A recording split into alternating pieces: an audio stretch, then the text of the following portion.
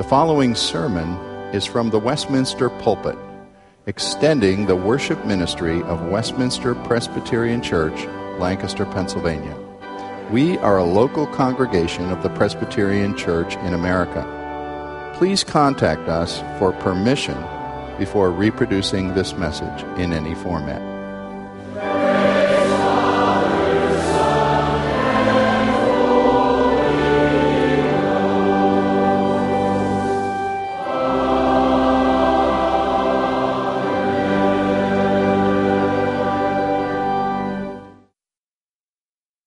I'm going to read a very short passage tonight, and it's plucked pretty much out of context, but I'll explain that context after I read it. It's in Matthew chapter 19, verses 27 through 29, and I'm considering the idea of those who volunteer to lead and teach and nurture young people, children. What's the reward? What's in it for you?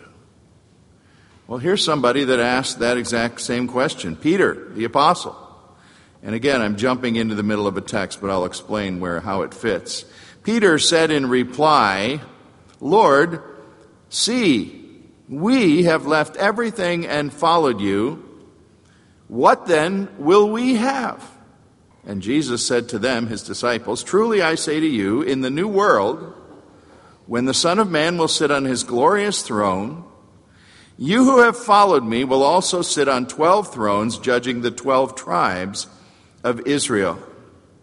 And everyone who has left houses or brothers, sisters or father or mother or children or lands, for my name's sake, will receive 100-fold and will inherit eternal life. But many who are first will be last, and the last will be first." In thinking about what I would say tonight, I was thinking about Sunday school teachers that I had, vacation Bible school teachers. I will always, all my life, remember Mrs. Schwartz. There's one person in this room who knew Mrs. Schwartz besides myself. With her beautiful red hair and her china blue eyes, she was a mother of a friend of mine. And she was the one who made it clear to me when I was a third grader in vacation Bible school that I had to respond to and personally put my trust in Christ. And I went home that day and went in my backyard, and I thought, when you pray, you're supposed to kneel, so I knelt. It was actually under a pear tree, and that tree never had any pears on it, but it was a pear tree, kind of a sickly pear tree. And I, in my own 8-year-old words, gave my life to Christ. That's very meaningful to me.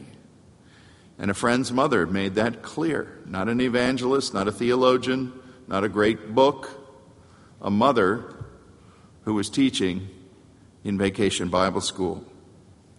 I remember some of my other teachers, a few particularly stand out, and I will say, because I'm going to embarrass her, Shirley Tucker is here tonight in the back corner. She's hiding way back there. She and I grew up in the same church. And Shirley's dad, Dexter Tucker, was one of my Sunday school teachers. I had him for 2 different years, at least, I believe. I'm wanting to say possibly even 3. But I remember Dexter Tucker very well. He's still living today here in the Willow Valley community. And I remember Mr. Arthur Banzoff, another wonderful, godly man.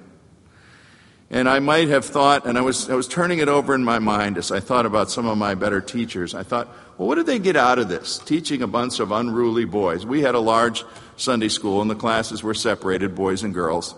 And, we boys were typical boys. It's kind of like these little urchins that in the primary choir here. Dr. Light, sits heavily on them and tries to make them behave. Why did people like Mr. Banzoff and Mr. Tucker want to teach unruly, older elementary and junior high age boys? What did they get out of it? And when I was thinking about it this week, surely it came to me. The reason for those 2 men, at least, was they only had daughters.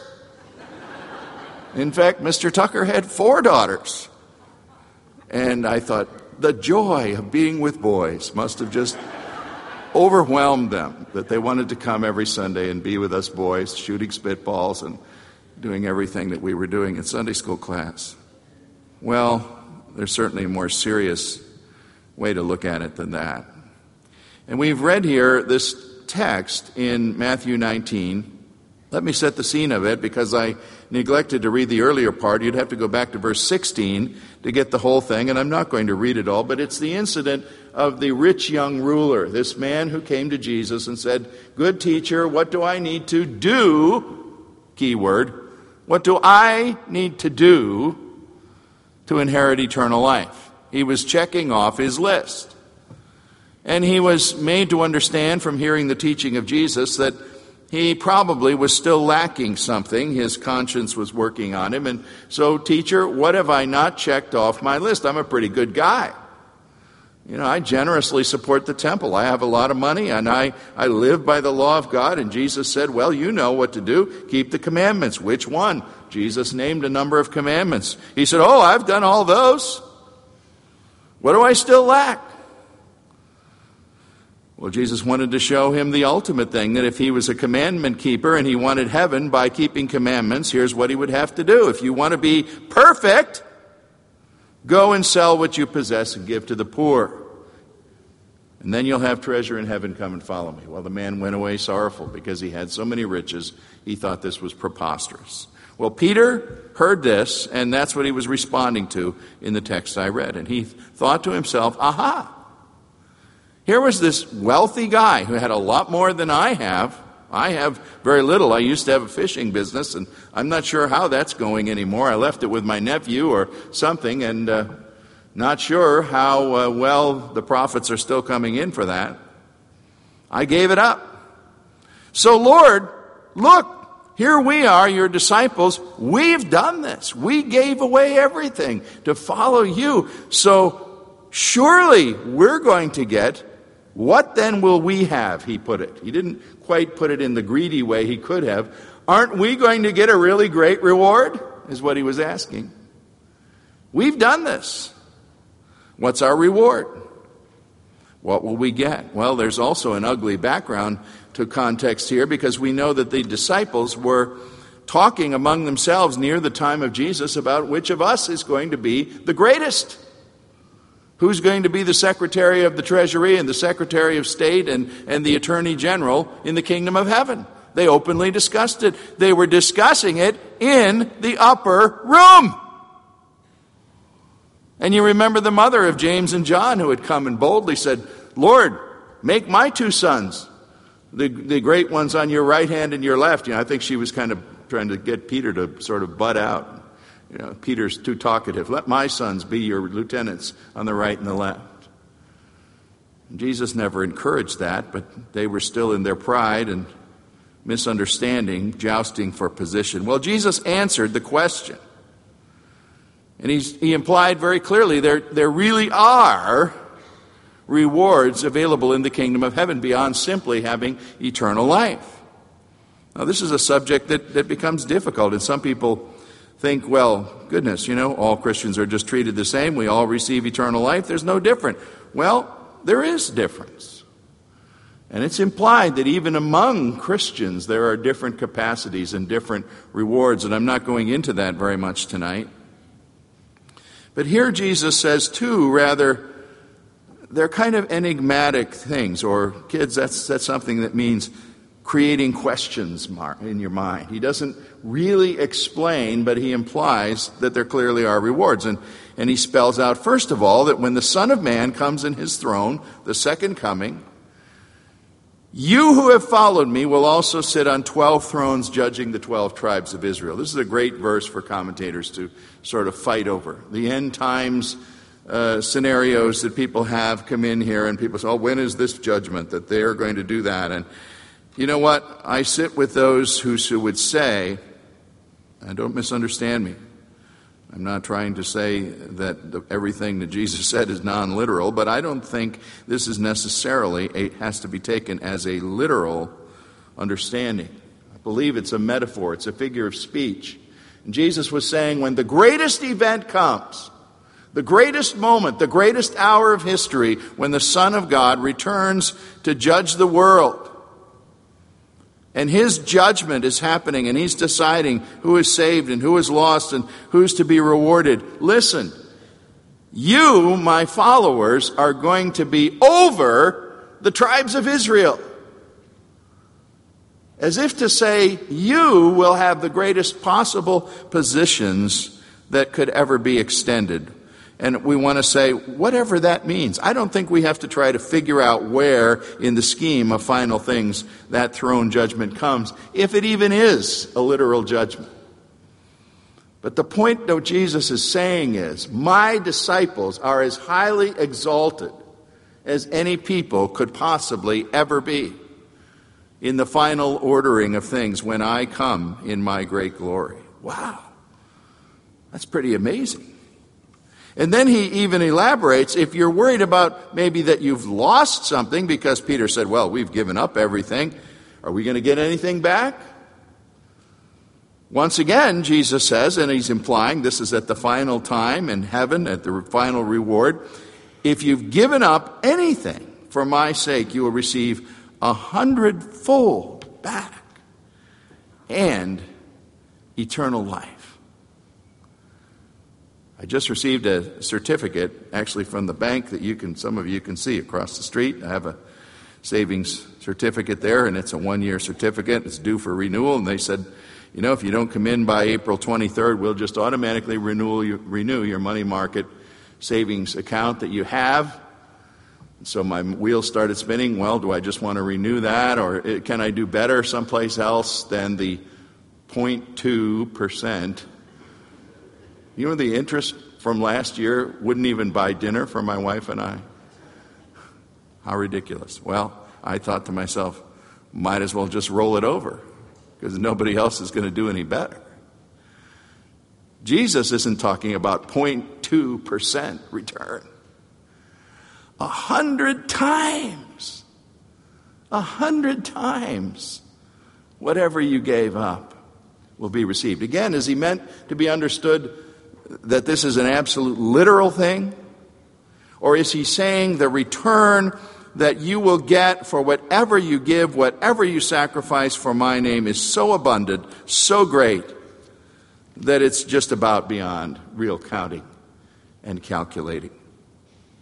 We look to what he said a little further in Matthew 25 at a bit later occasion, again telling a parable, the parable of the talents. And he was talking about a master rewarding his servant who had invested while he was away. And the master said to this servant, you know these words probably, Matthew 25:21. The master said to the servant, well done, good, faithful servant. You've been faithful over a little. I will set you over much. Enter now into the joy of your salvation. Enter into the joy of it. Wow. Just to hear that is plenty. A 19th century theologian named J.C. Ryle said, no man can ever follow Christ and be a true loser for anything he has given in the end for his master. A 20th century missionary, Jim Elliot, many of you have heard this saying before, Jim Elliot, who gave his life in Ecuador in the jungle as a missionary when Auca Indians speared him and his companions to death, had written when he was still a college student, he is no fool who gives what he cannot keep to gain what he cannot lose. I don't know if any of you as teachers or children's workers or youth workers or VBS workers are ever sitting down and calculating and saying, what's the return? Here I am sacrificing time in the summer when I could be at the pool or doing anything else, going to meetings for Vacation Bible School and trying to keep rambunctious kids under control. Here I am Sunday after Sunday having to prepare a lesson and be there on time, and I can barely ever miss church because I've got to teach. I admit, sometimes I'm ragging my wife a little bit, who has taught 4-year-olds for I don't even know how many years in our Sunday school. I know there are people who have taught longer, by the way, than she. But I think it's about 10 years that she's taught the 4-year-old class. Her 4-year-olds are starting to go to high school now and even getting near graduating, some of them. And I've said different remarks to her sometimes. Carol, when are you going to think? And of course, you don't want to imply to your wife that she's getting old, but... You say, well, when are you going to be a little too old to handle 4-year-olds? And it's just clear that she's doing it because she loves it.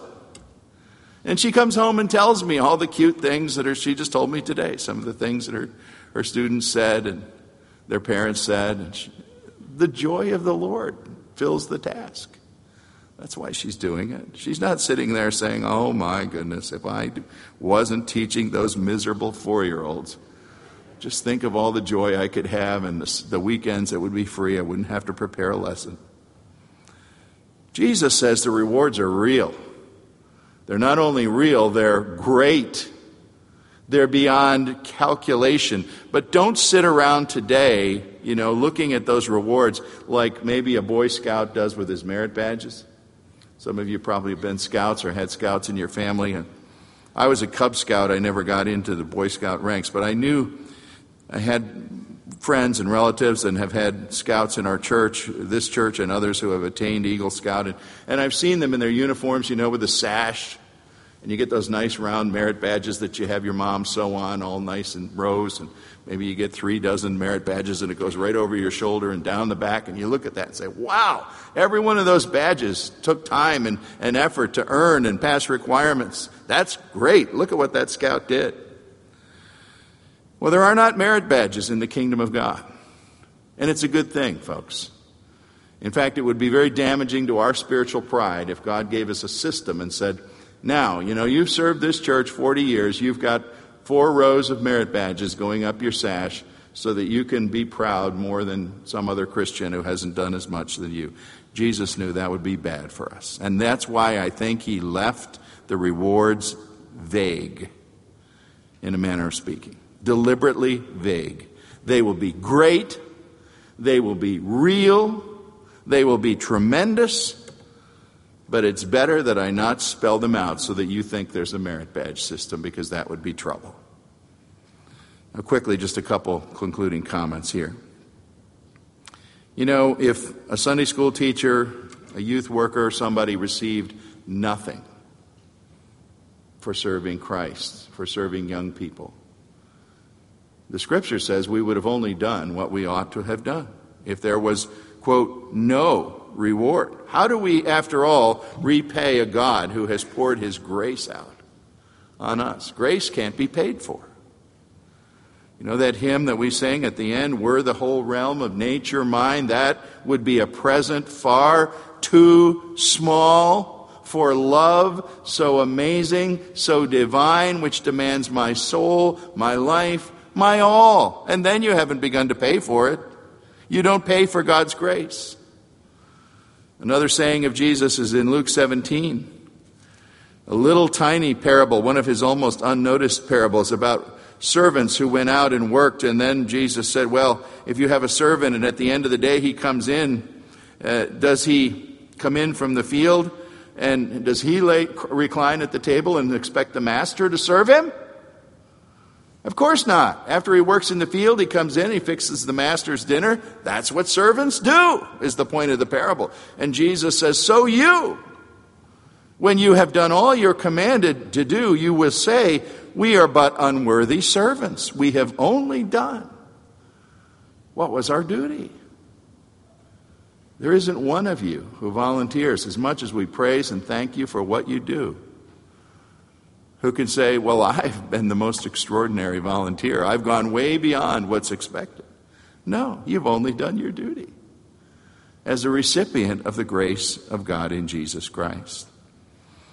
Consider, folks, what we're dealing with here. We're dealing with eternal souls.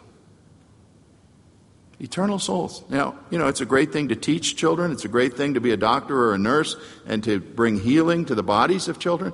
It's a wonderful thing to be a school teacher and minister to their minds and nurture them to become mathematicians or physicians or lawyers or whatever. But none of that is greater than what a Sunday school teacher does, or what a VBS worker or a youth worker does.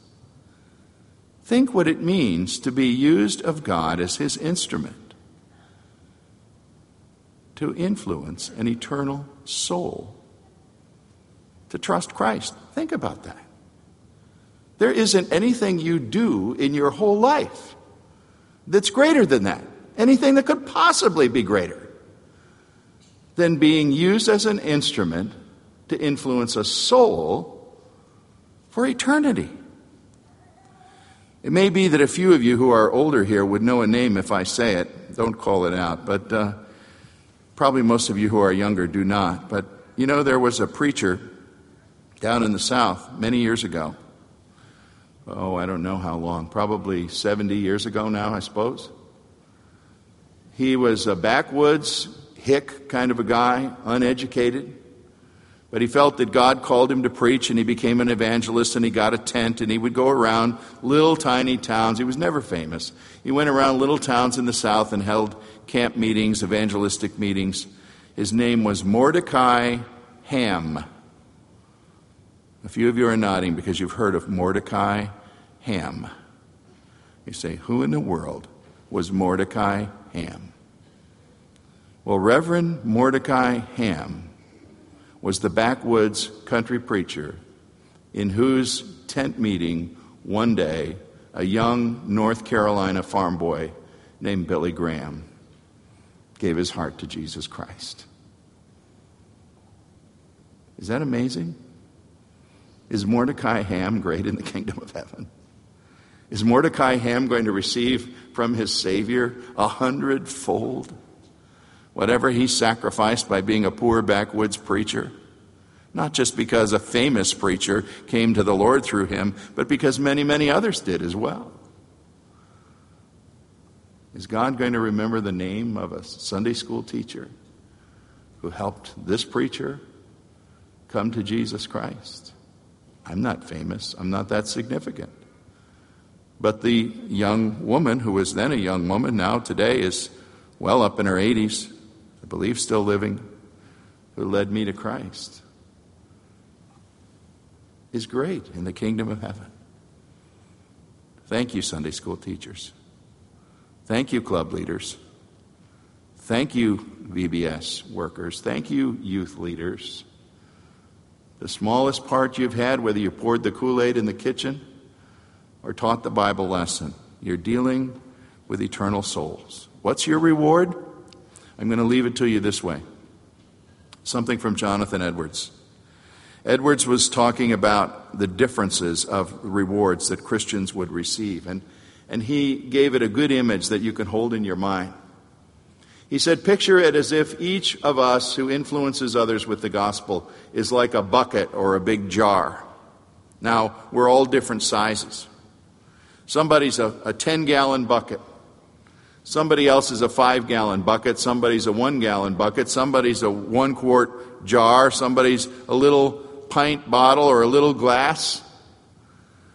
But he said, in eternity, every believer in Jesus Christ is going to come and be filled to the fullness of their capacity with Christ.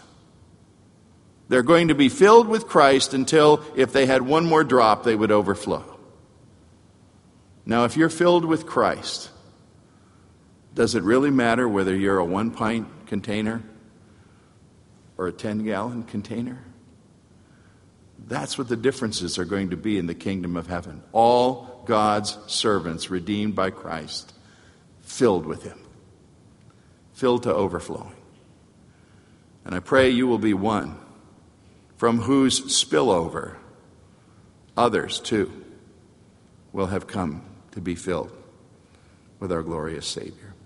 I'm going to lead us in prayer for our teachers, a prayer of thanksgiving and commitment for those who we're giving thanks for and honoring tonight. Father, we thank you for the privilege of being a church where we are desirous of leading our young people and our children, shaping them, letting the gospel shape them.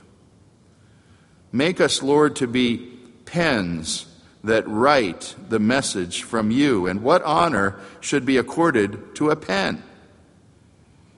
The honor goes to you who wrote the gospel.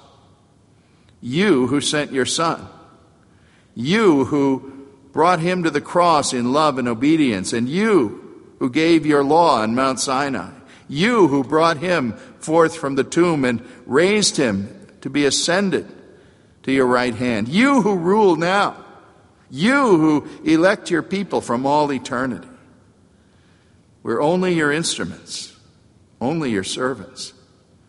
But what a privilege it is to do that. I pray, Lord, for each one who gives precious time from their schedule and commits to this holy work.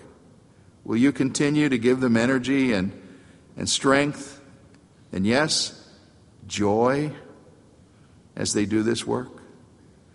And may your name be glorified as boys and girls become moms and dads themselves, and the next generation and the next generation and the next sing the praises of Christ. How thankful we are for a privilege to be part of this. Help us, Lord, to do it to the utmost of our ability for Jesus' sake. Amen.